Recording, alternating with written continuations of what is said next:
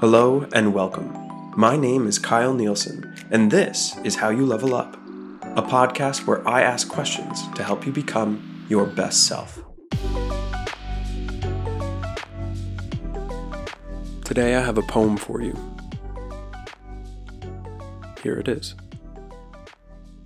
What do you do while in pain? When it starts to hurt, it aches, sharp pains flashing down like lightning strikes. The head spins. Who can bear to go on like this without form? Do you focus on the pain? Do you ignore it? The pain is speaking to you, seeking for you to notice. A rock in the shoe, a twisted hip, a frame of mind we must throw away. Change course, change habit, change environment, even if it means the other room. Does the pain feel like a pressure? Does it feel as if the world is your weight? Put it down. Let it go. It's immaterial. What then? It used to be all over, the pain. It once was fluid in my mind. Moving, speaking, it felt like nothing was worth the effort, even now at times.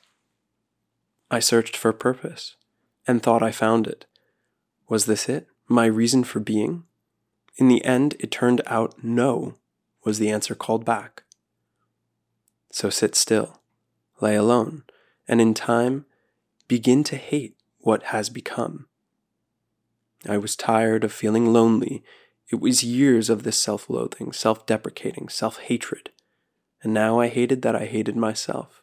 How cyclical, how mundane, how dreary of a thought.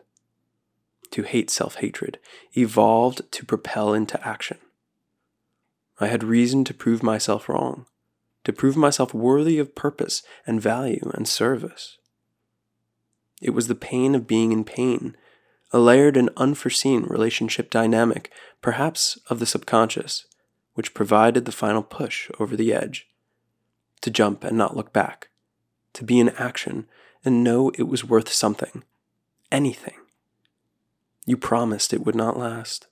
You promised it would pass. Cheers to those promises I made to me.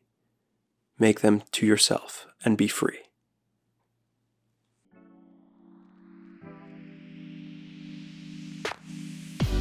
Thank you for listening to another episode.